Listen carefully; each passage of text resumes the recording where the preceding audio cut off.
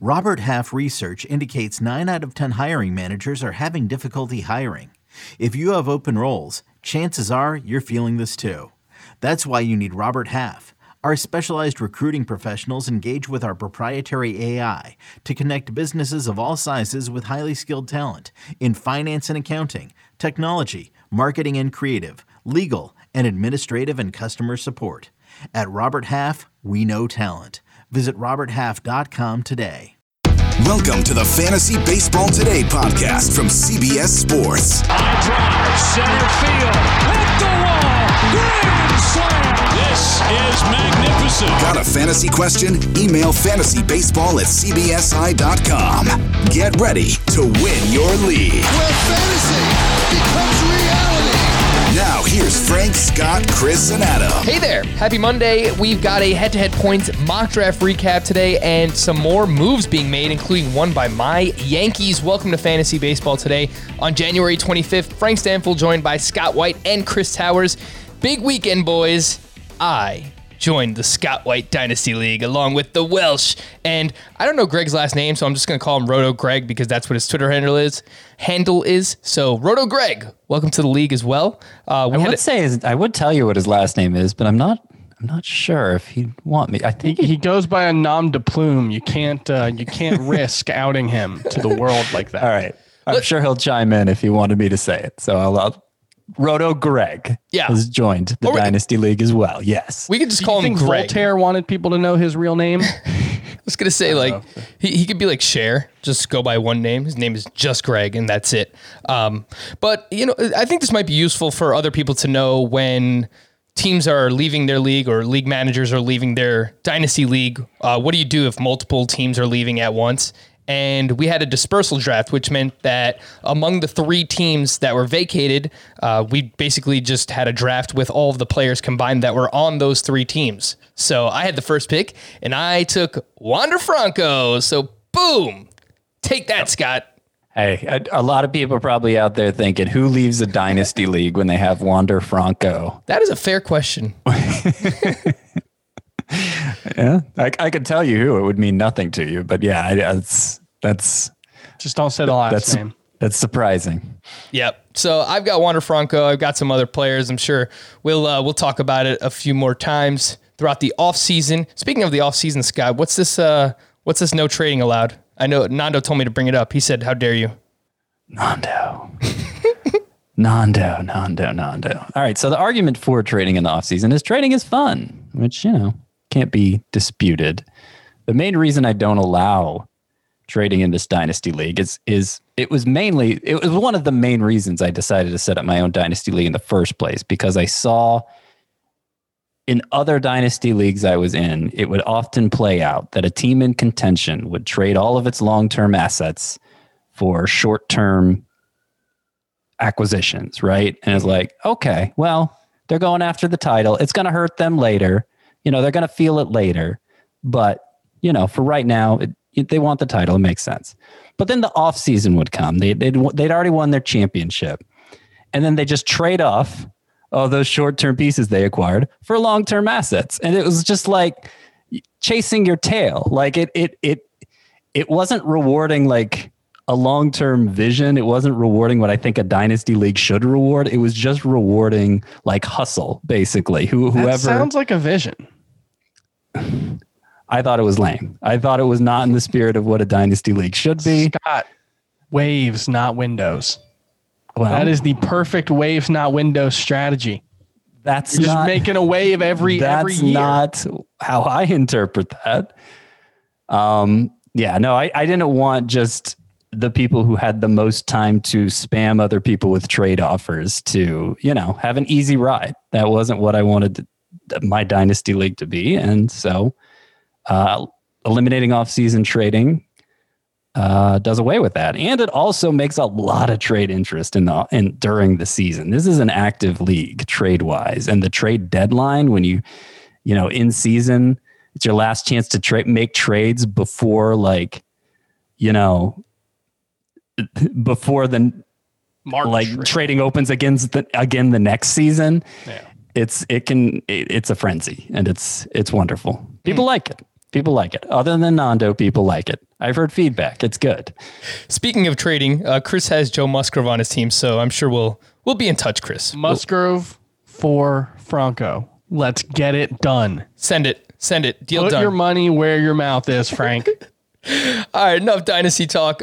We have some acquisitions to talk about. Again, head-to-head points, mock draft recap, and some mailbag questions later on. Send your questions in fantasybaseball@cbsi.com.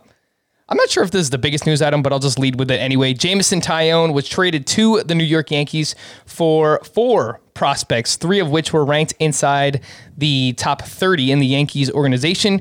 22-year-old pitcher Miguel Yajure. I think I got that right. 21-year-old outfielder Kanan Smith, 21-year-old pitcher Roenzi Contreras, and 18-year-old infielder Michael Escato. Scotto White, what does this move do for Jameson Taillon's fantasy value? He's going outside the top 200 right now. Someone, sneak peek, I like as a sleeper. He's in the Sleepers 1.0 article, so I liked him already. What does this do for his value, if anything, Scott? Yeah, I like him too. It's a worse park. It's a tougher division, all of that. But, I mean, going from a team that's aiming for 50 wins to a team that's aiming for 150 wins, or at least 100. That's always a good thing for a pitcher. It's hard to be a decent pitcher and a very good fantasy pitcher when you play for a team as bad as the Pirates appear to be aiming to be. So this can only help Taillon's fantasy value. He has been a good ground ball pitcher over the years. So, in theory, the park shouldn't hurt him that much. Although, I mean, one of the strongest cases for Taillon being a sleeper is that the same thing we've seen from a lot of talented Pirates pitchers who did not deliver on expectations. As soon as they leave the Pirates, their arsenal gets tweaked. And it's pretty consistently, they were throwing too many two-seamers under Ray Searage and, pitching to contact as opposed to maximizing their bat missing capabilities. And if Taillon follows suit, it seems like he has the arsenal there for the taking to follow suit. If he comes back from this second Tommy John surgery looking healthy, he could be a nice find for the Yankees. And I agree with you. He's a sleeper. We put out Sleepers 1.0 over the weekend, and we each picked 5 sleepers for it. When Sleepers 2.0 comes out and I can expand it from that 5, Taillon will also be included in my sleepers. For what it's worth, the Pirates did drop from 59.3% fastball usage in 2019 to 49.1% in 2020. And that was pretty much what we expected. They were a team who, like you said, under Ray Searage had been, working by like early 2000s rules, maybe. Like they had some success in the kind of early 2010s with like Ivan Nova and Francisco Liriano and AJ Burnett. And it kind of made Ray Searage untouchable in the organization, and they just got kind of left behind by the industry. And, last season, I think they started to make the changes that we needed to see. So I would have expected that Jameson Taillon would have made some changes to his arsenal regardless. Yeah, and he is making other changes as well outside of his arsenal. I read a few articles today on Jameson Taillon, and this one was from Lindsay Adler over at The Athletic. She wrote, he has made big changes to his mechanics, shortening his arm path and working to generate more power from his legs, both of which can help him protect his elbow. Apparently, he was pitching through elbow pain for the past, for 5 years. He had Tommy John surgery back in 2014, or he returned in 2014 from Tommy John surgery. And he said that I was pitching through pain for 5 years. And that's ultimately why he wound up having the second Tommy John surgery back in 2019. But we do remember that he started to break out in that 2018 season, the second half of that 2018, because he started using this new slider more that he had never used before, and helped him. I believe it was his final 22 starts in 2018, 2.71 ERA, 1.14 WHIP. He was like a top 70 pick in 2019. So there was a lot to like about him. But speaking of that slider, he mentioned that it was more of a cutter in the past, and he was like prioritizing speed with it. And according to an article at the Pittsburgh Post-Gazette, he's added more spin to the pitch, creating depth to his slider. So I just think with all these different things going on with him in conjunction, be like 18, 19 months removed from Tommy John surgery when he returns in February and March here. And he has new mechanics. He has this new slider with more spin. I think there's a lot to like. So he's going outside the top 200. I assume he'll probably rise up draft boards just because it's like the Yankees tax, but not enough where I think that you can't still draft him. So pretty excited about Jameson Taillon. The Nationals made a move as well. They are making a bit of a run here. They signed Brad Hand to a 1-year, $10.5 million deal. On the surface, he had a great year, fantastic year, 2.05 ERA, 0.77 WHIP. He led baseball with 16 saves in the shortened season.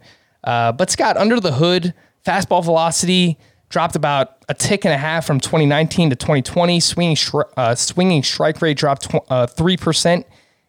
You have him ranked as your RP6. I have him ranked as my RP7. So we still kind of like him. I think that's just because like we know he's going to be the closer. But there's some stuff under the hood that's a little scary with Brad Hand. Yeah, I understand the case people are making against him, and it's rational enough. I will point out that if you just look at the way this number's been trending and look at the way the velocity's been trending, it's missing some context just doing that, because like you got to throw the second half of 2019 out. He had an injury that he was pitching through, eventually got shut down. It totally skewed his numbers for the whole season. He was awesome in the first half of 2019. The fact he came back last year with excellent numbers, but with reduced velocity, with a reduced swinging strike rate, that's kind of a mixed bag. The velocity did get better over the course of the season. And of course, Brad Hand wasn't the only one who we saw his velocity way down at the start of the season. So that's one thing. The other thing is we're talking 22 innings. And the other thing is like, it's hard for me to get that worried about any one closer candidate in particular, because it's just such a volatile role. Yeah. We're worried about all of them. They're all a bad week away from disaster, so he had a good year. I don't know. And one thing I'll point out is the dip in whiff rate largely comes from one, there were just hitters were swinging at fewer pitches last season. He went from like a 47% swing rate to like 42%. And if you actually look under the hood for the pitches themselves, he fell from a 42.6% whiff rate with his slider to a 38.6% rate in 2020. That's not nothing, but given that we're talking about a closer, we're talking about he threw 184 sliders. It's not nothing, but you're talking about maybe the difference between 4 swings and misses over the course of the 2020 season, which makes me think that it's not necessarily nothing, but it could just be small sample noise. Yeah, it could just be small sample noise. It could just be that there was something going on that he can fix, or Yeah. But the results were so good, and this is something that I'm trying to kind of keep in my head, is that like, especially for this season, there's such a desire to find meaning in these 20 innings that relievers threw, or the 65 innings that pitch starters threw, or whatever, that we're like drilling deep into hey, his swinging strike rate on his slider, and that all matters, but the overall numbers were still really good. He still got a lot of strikeouts. He still didn't give up a lot of walks. He gave up a lot of fly balls. That's become a problem over the last couple of seasons for him. But overall, he still looked very good.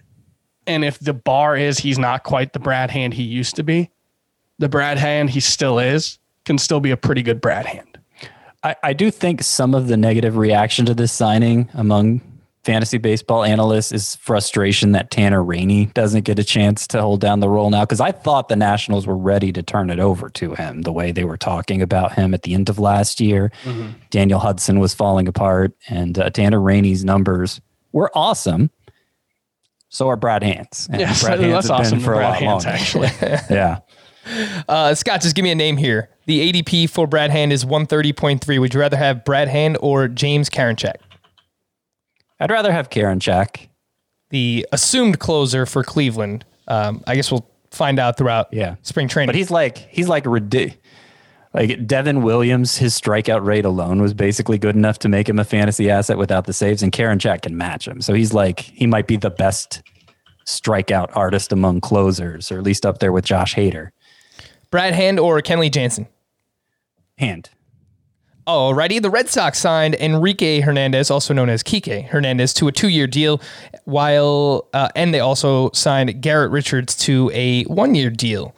Hernandez, really known for being a platoon player, 820 OPS against lefties in his career, 673 against righties.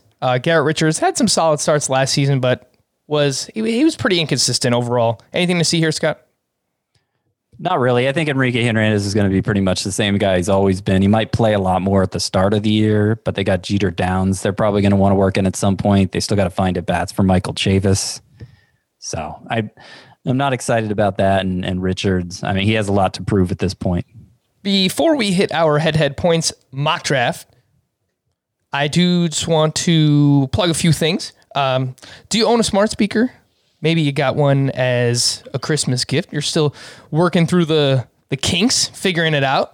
But whether it's an Alexa or a Google Home, you can listen to FBT without lifting a finger. Simply say, Alexa, play the latest episode of the Fantasy Baseball Today podcast. Or, hey, Google, play the latest episode of the Fantasy Baseball Today podcast. And it's as easy as that. It'll come through your smart speaker. So if you have one, make sure to give it a try. And we haven't seen Chris's sassy cats yet today on the podcast. They're fighting right now. They're fighting. Like lying off screen, but they just started fighting. We haven't heard them yet. We've heard them a few times recently. But if you'd like to see them, you can do so on our YouTube. Subscribe to the YouTube channel. It's youtube.com/fantasy baseball today. What do we got here? I'll give you a little play-by-play. You can't see them. Can't really see it. All right. I kind of see them now. Yeah, no. They know the camera's on them, so they're not fighting anymore. They're like, no, Daddy, we're camera shy. But hit that big red subscribe button over on our YouTube. Hit the little alarm bell as well, and you will get a notification every time we upload a new video to YouTube. Head-to-head points league mock draft recap. It's worth noting Scott's Dynasty League is a head-to-head points league as well. And some people have emailed in calling me out that at times I'm a little biased towards roto and head-to-head categories. So I will try to work in head-to-head points more. I play in a ton of leagues. My longest standing keeper league is a head-to-head points league. I love the format. So that's really what we're going to focus on today, a mock draft that we did last week. And on CBS, a points league starting lineup consists of one catcher, one first baseman, one second baseman, one third baseman, one shortstop, 3 outfielders, 1 utility bat, 5 starting pitchers, and 2 relief pitchers, 5 bench spots. That's 21 total players on your head-to-head points league team. In Roto, you start 2 catchers instead of 1, add a middle infielder, add a corner infielder, 2 more outfielders, you add 1 more pitcher, so you have to... Actually, no, it would be 2 more. You start 2 more pitchers, 9 total. That's 23 starters in your lineup, plus your bench. Makes it a much deeper draft and just league in general than a points league, Roto versus points league. And the scoring could be different depending on where you look. There's a lot of best ball leagues out there and just other websites in general that run points leagues. But maybe I'm just partial because I've played on CBS for so long, but I enjoy the format that we have. And it's a point for a single, 2 for a double, 3 for a triple, 4 points for a home run, and then 1 for each of a walk, hit by pitch, RBI, run scored, 2 points for a steal, which is why we generally devalue some of the speedsters, and -1 for caught stealing, -0.5 a point for a hitter strikeout. And that's why typically we devalue guys like Miguel Sano and Joey Gallo who strike out quite a bit, 30+% of the time. You might want to fade those guys in this format typically. For pitchers, you get 3 points per inning. That's 1 point per out. You gain 0.5 point per strikeout. You lose 1 point for every hit, walk, hit by pitch, earned run allowed, and then you get 3 points for a quality start, 7 points for a win or save, and -5 for a loss. That was a mouthful. I just kind of wanted to set it up in case people were wondering how the scoring system works. How many points for a walk? you lose one for a pitcher, you gain one for a hitter, Chris. No, I'm glad you set it up because there are a few common distinctions that make a big difference. I've seen a lot of head-to-head points leagues that award just 1 point for a stolen base rather than 2, which really tanks the value. Yeah, devalues those guys even more. I've seen some where a strikeout is a full -1 for a hitter. Innings pitched is only 1 point instead of our 3, and that it does make a big difference. So yeah, I like 3 points per inning. I like -0.5 point strikeouts for hitters, 2 points for steal. I like the way we have it. Yeah, I agree. I like it as well. And a good to great start for a pitcher usually will get you between 20 and 25 fantasy points. You'll get the occasional 30 plus for some of those ace guys. While a good hitter will do something similar in a week, but it's 2-star pitchers are just massive, and people, they'll hoard 2-star pitchers because, you get 2 good starts. Next thing you know, you get 40 plus fantasy points in a given week from your starting pitcher. And you get 2 mediocre starts, and you can get as much as one guy gets from his ace. Yes, or you can get 2 bad starts. Yeah, 2 where a guy gets. But even then, bad starts in a points league don't hurt you as much as bad starts do in a roto league. So even there's very little downside to a 2-star pitcher. Yes, that is a fair point. But it's just it's a terrible feeling when you start a 2-star pitcher and you get like single-digit points. It's not great. It's a terrible feeling. I think it's become, especially in the stage we're in now with pitching, where there's really not much of a middle class at that position. It's become kind of an overrated strategy. Like, it's pretty much always one stud over a 2-star waiver pickup, and I'd pretty much never break that rule. And I think that's typically why I have preached going pitching heavy in a points league so that you can get pitchers that you can depend on. So with all of that set up, Scott, what is your overarching general strategy for head-to-head points leagues? So for a 12-teamer like this, and you don't often see head-to-head points leagues bigger than 12 teams. Hitters are very replaceable for me. There are the true studs that you can get in the early rounds, and of course they have value. They're worth investing in up to a point. But then there reaches a point where, like, there are going to be so many hitters emerging off the waiver wire in this format because you don't have the skill specialization. The lineup is so small in terms of how many hitter spots there are to fill. There are going to be more quality hitters than can go around. And so you should lean into that.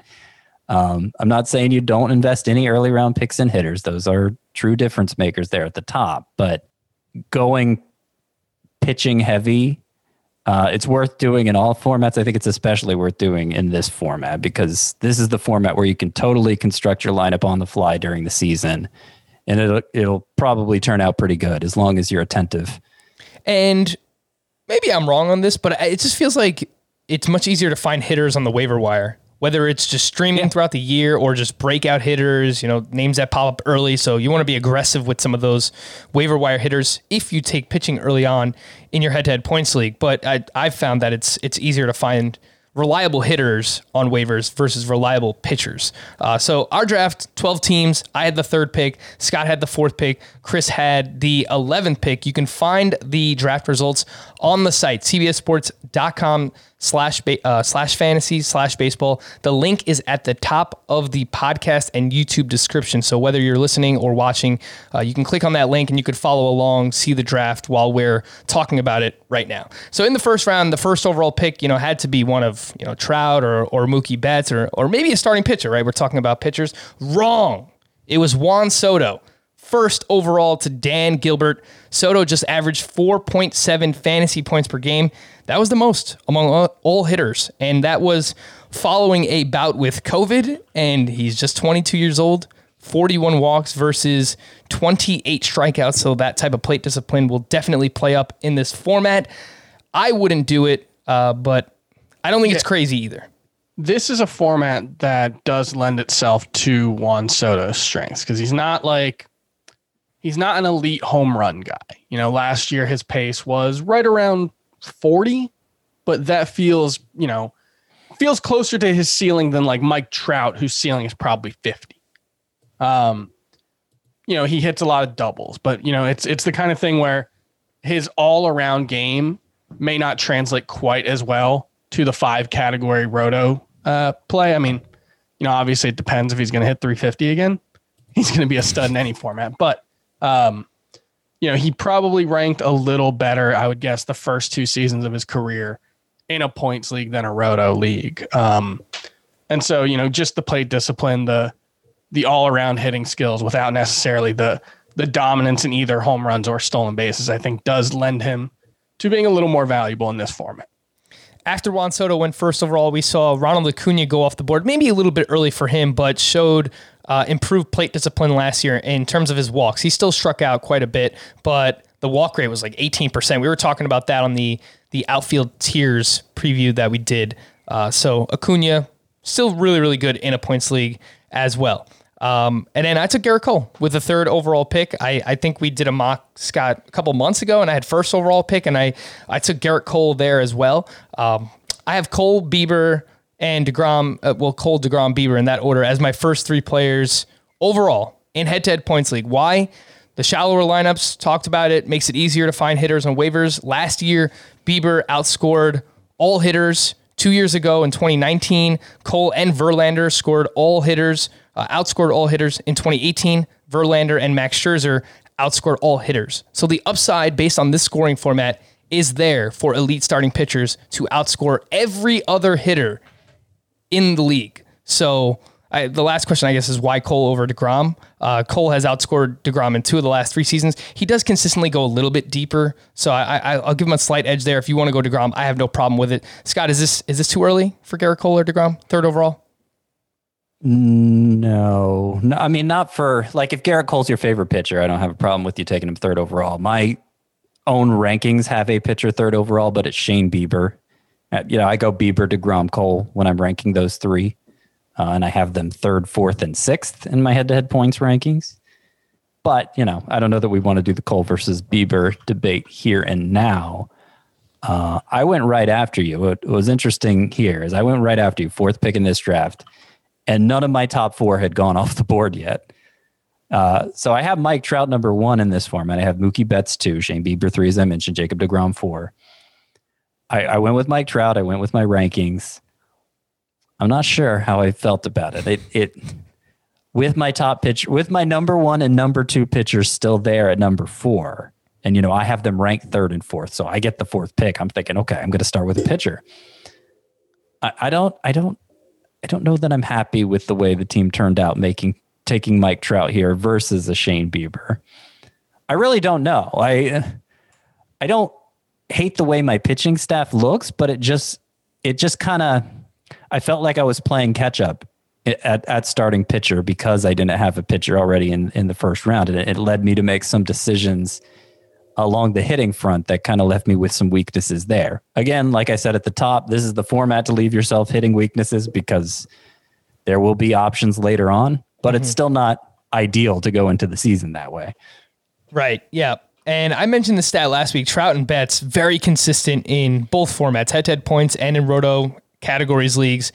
Trout and Betts are the only 2 hitters to average at least 4 fantasy points per game in each of the past 3 seasons based on the scoring format. So they are still really, really good. But I prefer the pitching. Sounds like Scott might have preferred it as well. But who needs pitching anyway? Chris's first 2 picks, Christian Yelich and Jose Ramirez at 11 and 14th overall. Yelich averaged 4.7 fantasy points per game in 2019. That was the most among all hitters before he got hurt that season. And Jose Ramirez led all hitters in fantasy points in 2018. So, Chris, based on where you were at that point, the top 3 starting pitchers off the board, Yu Darvish went at pick 12 right after you. I don't think you necessarily had to pull him off the board. I'm talking up pitching, but I don't mind you doing this actually, because if they're your 2 best players, they're 2 really, really good hitters for this format.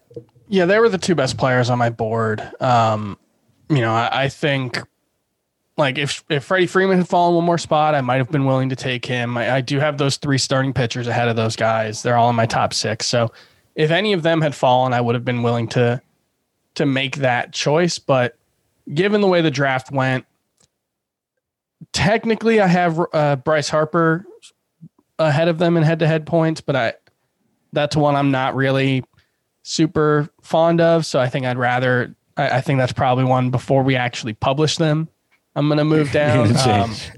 We got some reckoning to do with our rankings. It sounds like. Yeah. I mean, look, we still got like 30 hours until they're live on the site. So there's time. But yeah, I just Yelich and Ramirez, I think they're kind of both a little underrated in frankly, both formats. I think I have them both ranked higher than the consensus in Roto as well. And I'm not really concerned at all about Yelich's 2020. It was such a short season, such a weird season.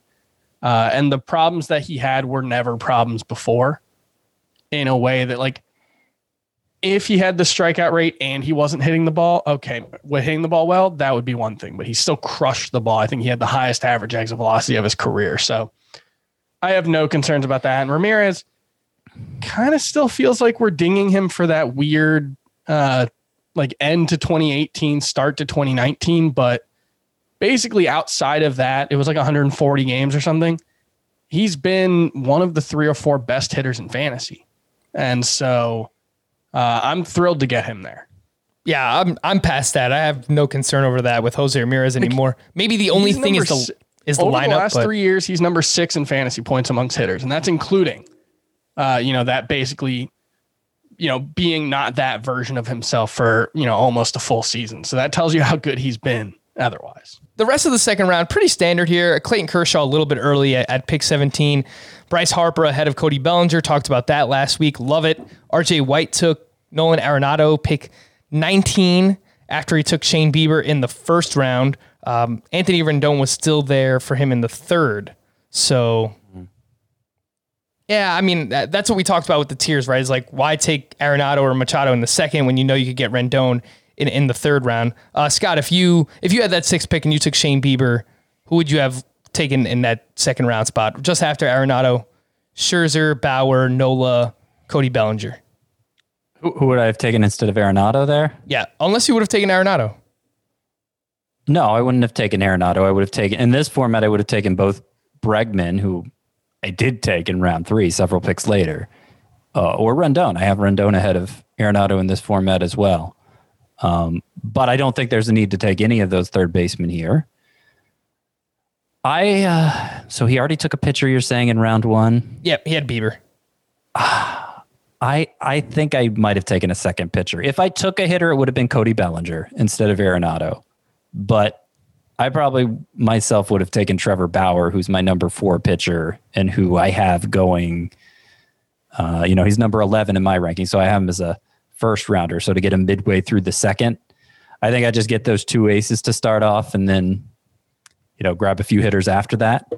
That's probably what I would have done. If I had to go hitter, I would have gone Cody Bellinger, though. I could see it being a case where it was like Harper was the end of a tier for him. And, the next starting pitchers who went were Scherzer and Bauer.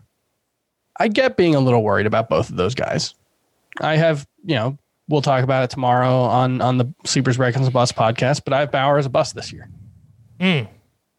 Well, I tried that last year, Chris. It didn't really work out very well, but I tried that in 2019 or actually I tried the opposite in 2019 and it didn't work out well at all. So whenever you think you have Trevor Bauer figured out, you don't. I believe the phrase is once bitten, twice shy. I love these like philosopher sayings, philosophizing that you bring, Chris, because it's from Last Christmas by Wham.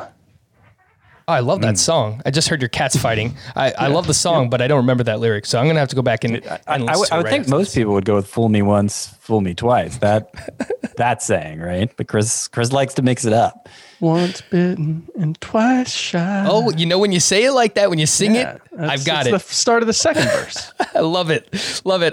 Fast forward to the third round here. I started my draft with Garrett Cole and Aaron Nola. Nola I have as my SP4. Scott has Trevor Bauer. I think, it's up for debate whoever you have in that SP4 spot. So I got 2 of my top 4 starting pitchers, and then I get Manny Machado in the early third round at pick, that would be pick 27. I did think about taking Jack Flaherty and starting with just 3 starting pitchers, but I think it kind of worked out all right anyway. Scott, you took Bregman at pick 28, great points league player. He led all hitters in 2019 in fantasy points, but you now have 2 hitters in your first 3 picks. Bauer was your only starting pitcher to this point.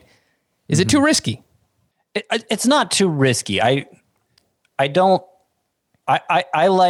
guess the, I don't know, what range would you call it? The 15 to 30 range at starting pitcher good enough that, I have 5 of my top 30, I'm pretty sure.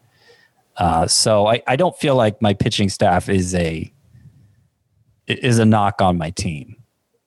But like I said, I had to focus on pitching so much after this Bregman pick that I ended up missing out on a couple positions, a couple of weak positions on the infield. And so you look at my hitters and I see 2 holes right away that jump out in my lineup. And you don't like to have any holes going into the season. As I've said twice already, this is the format to leave holes in your lineup, but it's still not ideal. And I still think I'm just curious how my team would have turned out if I went Bieber there instead of Trout at 4th overall. It's easy to assume it would look better since I'm not thrilled with the way this one came out, but maybe it wouldn't. It also does raise, it kind of begs the question, what if you overfilled starting pitcher? Maybe. But that gets back to what I was saying at the top. A good way to put it is picks. In a head-to-head points leagues, I'd rather have 7 starting pitchers before I have 7 hitters. It's just, you need to make sure you get the scarce hitter spots. Right. I guess looking at it, would you ended up taking Dylan Bundy as your 5th starting pitcher in your first 7 picks. Would you feel better about your team if you had Anthony Rizzo instead of Dylan Bundy? Rizzo being, a much better points league player than a roto league player. Mm-hmm. And then, whenever you took your first baseman, if you had a shortstop there instead. Because I think that's where you said one of your I don't think that's one of my holes, actually. I would not feel better about that. So at first base, I have Dominic Smith, who was better than Anthony Rizzo by a substantial margin last year.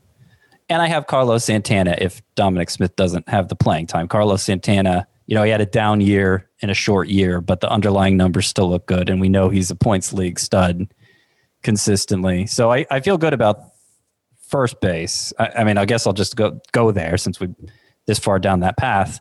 The 2 weaknesses I think are Mike Moustakas at second and certainly Didi Gregorius at shortstop.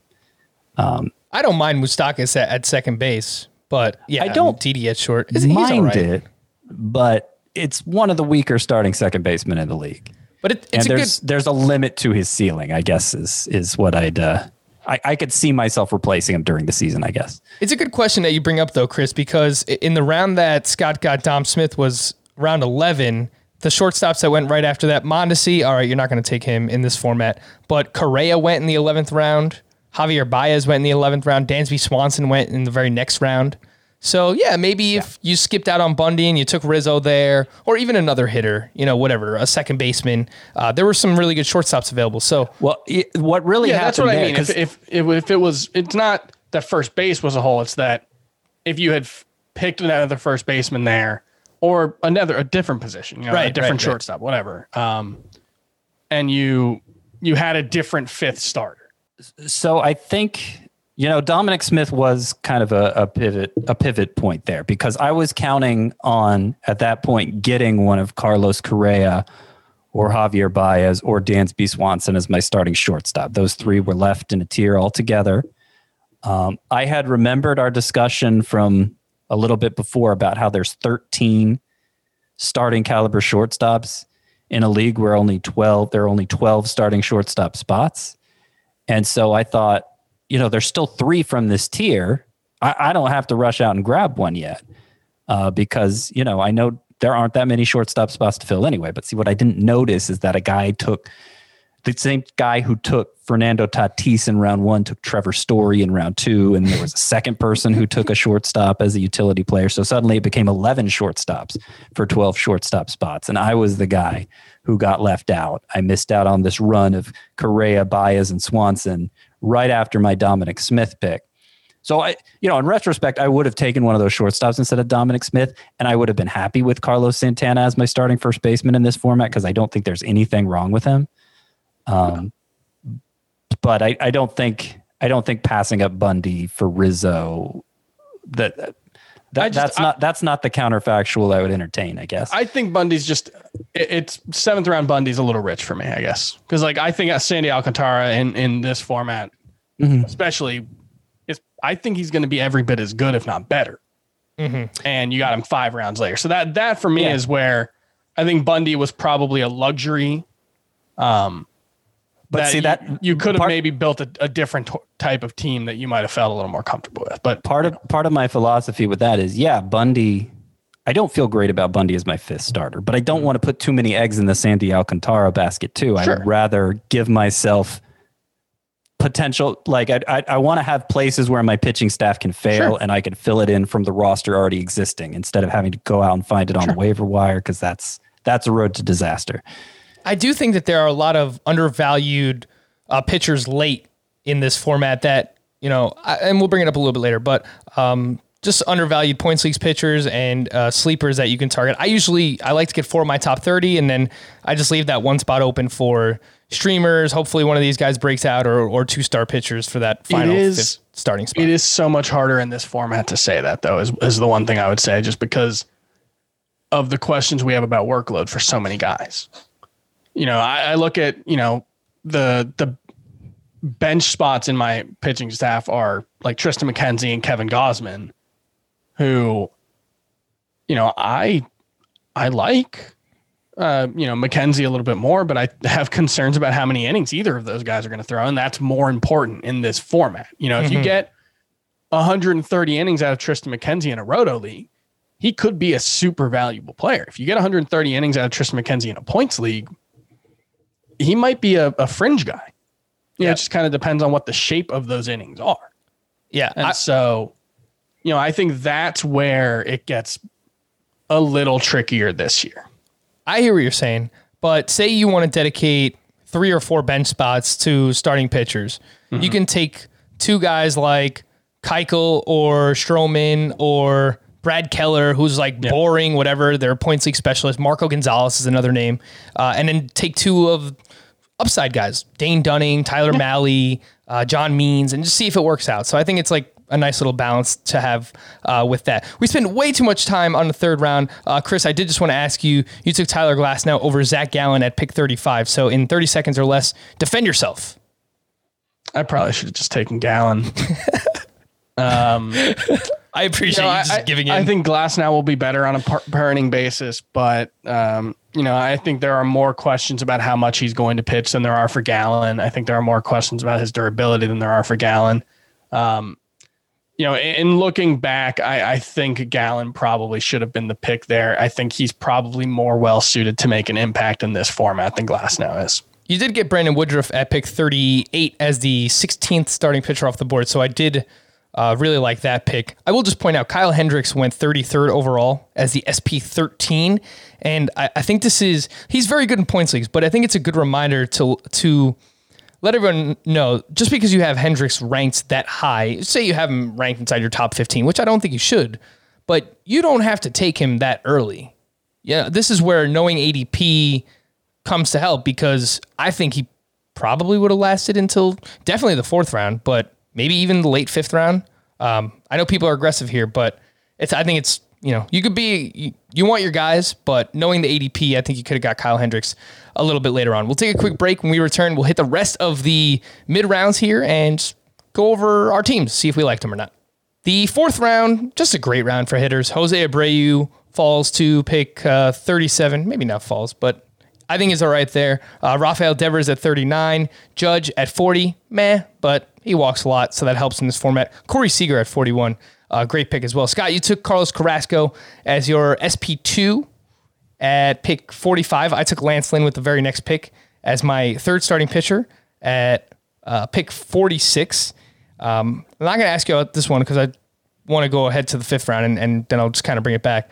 Vlad Guerrero went at pick 48, which is too early for me, probably too early for most people, and I like him, but I have him 79th overall in my head-to-head points rankings, so very early.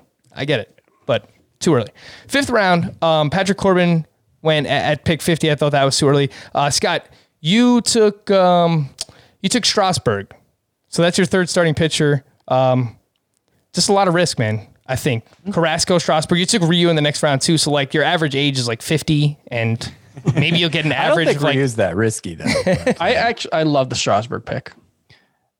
Yeah, in round 5. What makes it difficult isn't that the injury he's coming back from, carpal tunnel syndrome on wrist, I guess is what the surgery was actually on. We don't have much of a track record for that surgery at all. So it's kind of a mystery. And I agree it's risky. I agree, Carrasco, just because of his age, is risky. Trevor Bauer, my number 1, is risky. He's on your bust list, Frank. I see all that. And that's why I felt the need to, get volume to hedge my bet at starting pitcher. So, I'm hoping 4 of my top 6 work out, and then I'll be in good shape. And, one thing I will say is Bauer's risky, but I think he's more of a bust in terms of like, he's not going to live up to his ADP. I also have Jose Abreu on my bust list for the 2nd year in a row. How dare you? He'll probably win AL MVP as well. And they're both like kind of weird busts because there's almost it's so hard to envision a scenario where Trevor Bauer isn't in a head-to-head points league, probably a must-start guy, just because he throws so many innings, he gets so many strikeouts. It's risk in just like, can he anchor your staff? Can he be the guy who anchors your ratios in a roto league? Just to clarify that. I got Bo Bichette at pick 51, and this is, 4th, 5th round. Some of these middle rounds, I mean, pitchers are getting pulled up the board. That means some hitters are going to fall. So Bo Bichette getting him in the 5th round, it sounds weird, but someone has to fall. Ozzie Albies lasted to pick 54. Eloy Jimenez went all the way at the back, the last pick of the 5th round at pick 60. So some of these names are falling, and that will happen as pitching gets pulled up. Chris, you took a few points league darlings here, starting pitchers to pair with your Glasnow and Brandon Woodruff. You took Zach Wheeler and Zach Greinke, the Zacks, with your 5-6 turn. It's not sexy, but at this point you have Yelich, Jose Ramirez, Glasnow, Woodruff, Wheeler, and Greinke in a points league. It's pretty damn good. It's pretty good. Yeah, I mean, it's entirely possible that I drafted my starting pitchers in opposite order of where they'll finish. Greinke and Wheeler, I think in both instances, it was just shoring up the volume after taking, especially Glasnow with the first pick. Just not sure how many innings you're going to get from him, and how many starts you're going to get from him. Wheeler and Greinke, I think, are both relatively steady. It's kind of a weird thing to say about a guy who, I think before the last 2 seasons was really defined by his inability to stay healthy. And, Greinke, who's 37, pretty old, 35, 36, 37, something like that. I think 37. Yeah. Sounds about right. But I don't know, until we actually see him fall apart, I'm just going to keep, especially when it costs a 6th round pick, I'm going to keep betting on it. In the 6th round, more hitter value. And I'm going to sound like a broken record, but I just want to keep reiterating to people, specifically in points leagues, but for most drafts this year, there's a lot of value in the middle rounds for hitters this season more than ever before, which is why I like taking aces in those earlier rounds. So in the 6th round, we saw Marcell Ozuna, pick 61, Pete Alonso, 65, Whit Merrifield, pick 67, Trent Grisham. I got Trent Grisham at pick 70, and maybe people are worried about him, but really good plate discipline. He walks a decent amount. He is in a really good lineup. And I will just point out, the hitters that I like to target in this format, hitting the top half of their respective lineups, and they're in good lineups. So I like targeting those because it'll give you more opportunity for at-bats, plate appearances, and more opportunity equals more fantasy points. So and Ozuna was the number 1 outfielder last year in this format. Yeah, it's crazy. Obviously there are questions about where he's going to land, but you kind of have to assume it's going to be somewhere with a good lineup. I hope given so. that bad teams aren't spending money anymore. I saw a rumor earlier in the offseason about the Giants. That would probably not be ideal, but no. We'll see. We'll see where Marcell Ozuna lands. In the 7th round, Framber Valdez went at pick 74. Might seem early to some, but not to Scott. Give the good people a reason why they should like Framber Valdez in this range, Scott. 7th round. So I think he was one of just... I'm trying to remember the exact stat because there's a good stat. But basically, Dusty Baker let him go 7 innings with great consistency.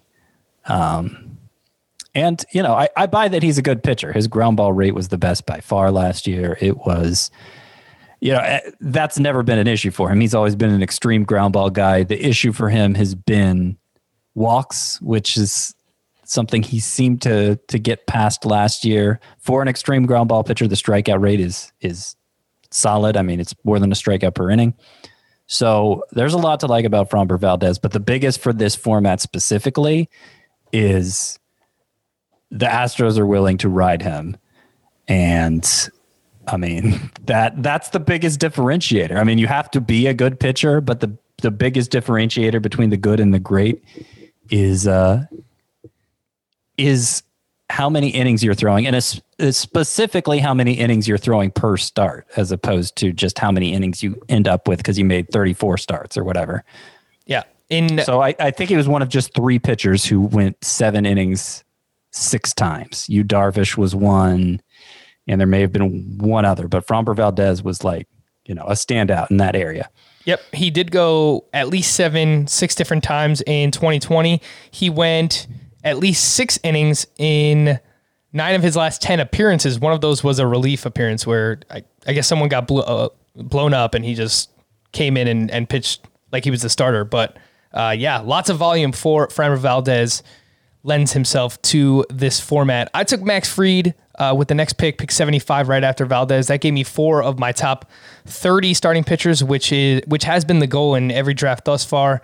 Garrett Cole, Aaron Nola, Lance Lynn, Max Fried. And I noticed that all 3 of us had at least 4 starting pitchers by the 7th round. Luis Robert, if you're following along at home to the draft, Luis Robert in the 7th, just at pick 78, it might seem weird. It might seem like he lasted too long, but just so many strikeouts, 30+% strikeout rate in his first taste in the majors. Could go up, maybe it goes down, but that is a good amount of strikeouts, which hurts in this format. Chris, you are diving back in. Josh Bell with pick 81. You took him ahead of Paul Goldschmidt. Any words for that? I think Josh Bell's going to be pretty good. I think a lot of the underlying numbers were still pretty good. Again, it's one where I could have taken Goldschmidt. I think Goldschmidt at this point kind of taps out at pretty good. And I think there's a chance Josh Bell can still be great.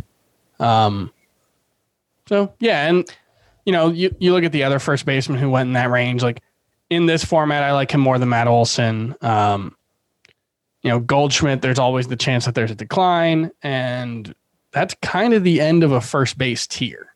So it was one of those guys. I think you're kind of on an island with that, though, across the industry. And I like Josh Bell, too. I have him in my Sleepers 1.0. He's one of those players whose strikeout rate uncharacteristically blew up in the short season.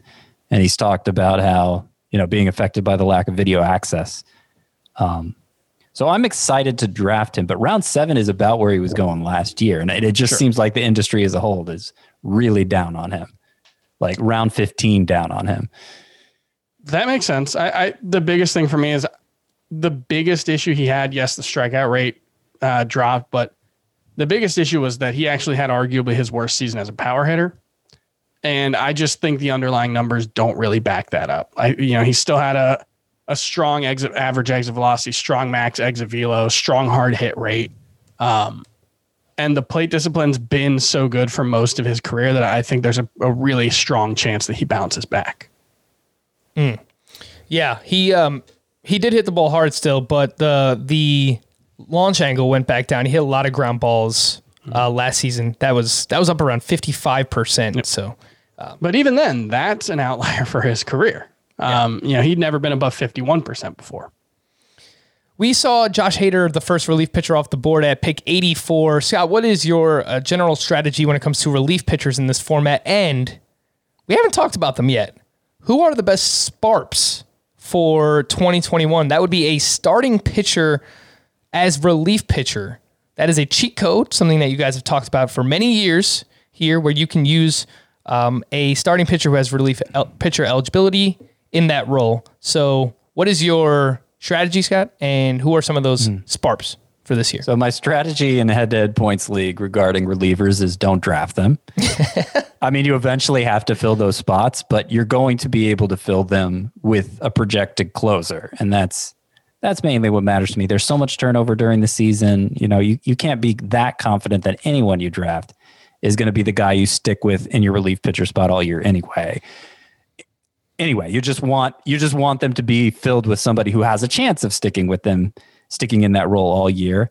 But because there are only 2 relief pitcher spots to fill, there's going to be enough to go around. It's different from a roto league where every team is looking to draft 3 closers. Sometimes someone will draft 4 closers. That's not happening here. Everybody's just going with 2.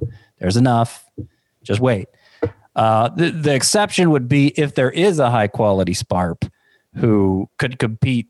A really good starting pitcher in a relief pitcher spot will outscore a really good closer in this format. So those guys are worth paying up for, like a Carlos Carrasco was at this time last year. Yeah. The problem is there's nobody like that this year. This is the weakest SPARP class I can ever remember. I think the highest one is AJ Puck, who missed all of last season with injury. We think he probably has a rotation spot for the A's, but it's not guaranteed. And he's entirely unproven at the major league level.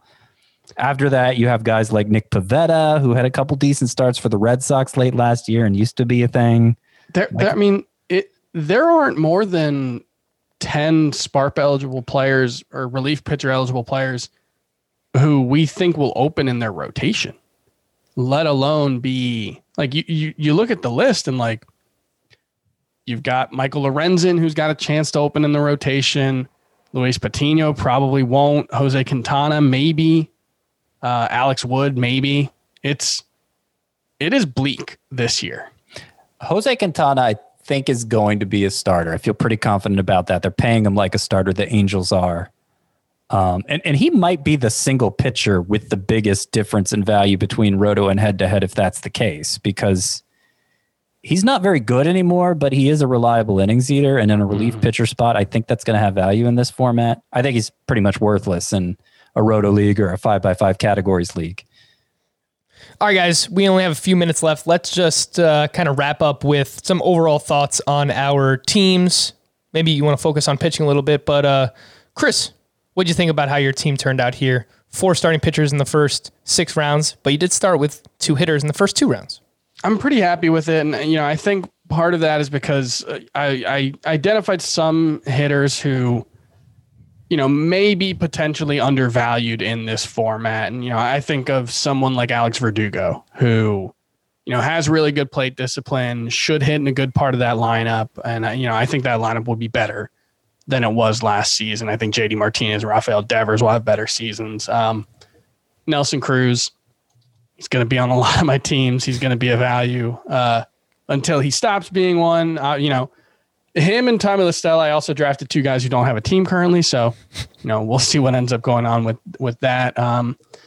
But all in all, for taking two hitters with my first 2 picks and then loading up on starting pitcher, I feel pretty good about it. I think I got a pretty good mix of upside and stability in my starting pitching staff. But, all of my starting pitchers in my rotation, Glasnow, Greinke, Tristan McKenzie, Zach Wheeler, and Brandon Woodruff. Zach Wheeler's probably the safest of them. And that's what happens. It's not that you can't get good starting pitchers if you wait, but you're going to have to deal with some worse. But I'm happy with the team overall. Scott, what'd you think of your team? You started with 2 hitters in the first 3 rounds, and you got the old folks home at starting pitcher. So what do you think? Yeah, I mean, I wish my lineup looked better. My pitchers are Bauer, Carrasco, Strasburg, Ryu, Bundy, and then I have Sandy Alcantara there. I have James Paxton, who I'm taking a flyer on, we still don't know where he's going to land. So I think the pitching staff should be fine. But Moustakas stands out as somebody who's just going to be passable as a starter in this format. And Didi Gregorius, he might be passable. He was passable last year, but again, that's the upside for him. So, I mean, Trout and Bregman, they should both be studs, but I don't like having those two holes. I'm glad I have a quality catcher in Salvador Perez, who I think went, when did he go? 10th round. Like, I'm finding he's really easy to get, surprisingly easy to get, and not leave yourself with a weakness at catcher. He should play a lot. One thing that I noticed in this draft that I'm noticing in every draft, JD Martinez, I got him in my utility spot. Those DH only guys, there are so many of them, and they're just not getting drafted up to their value at all. I mean, JD Martinez, I got him in round 9 in this league. Yordan Alvarez, you got him one pick before, so still round 9 in this draft, Frank. I think Nelson Cruz was just a round before that. And it went to you, Chris. Yeah. So Nelson Cruz went in round 8. JD Martinez and Yordan Alvarez went in round 9. These are 3 guys who performed like second rounders in 2019. And just in terms of production, if you're not factoring in position scarcity and all of that. So to get them this late, like that's something I'm going to be looking to do in every draft, unless the market corrects itself between now and opening day. That's just a must for me for my utility spot. The value's too good. Yeah, util only. I love it. All 3 of us grabbed some great util only hitters in this draft. I remember we were arguing about Salvador Perez so much towards the end of the season, Scott, and it seems like you're getting him in every one of these mock drafts. So I love it. Like literally nobody wants him. It's hard to.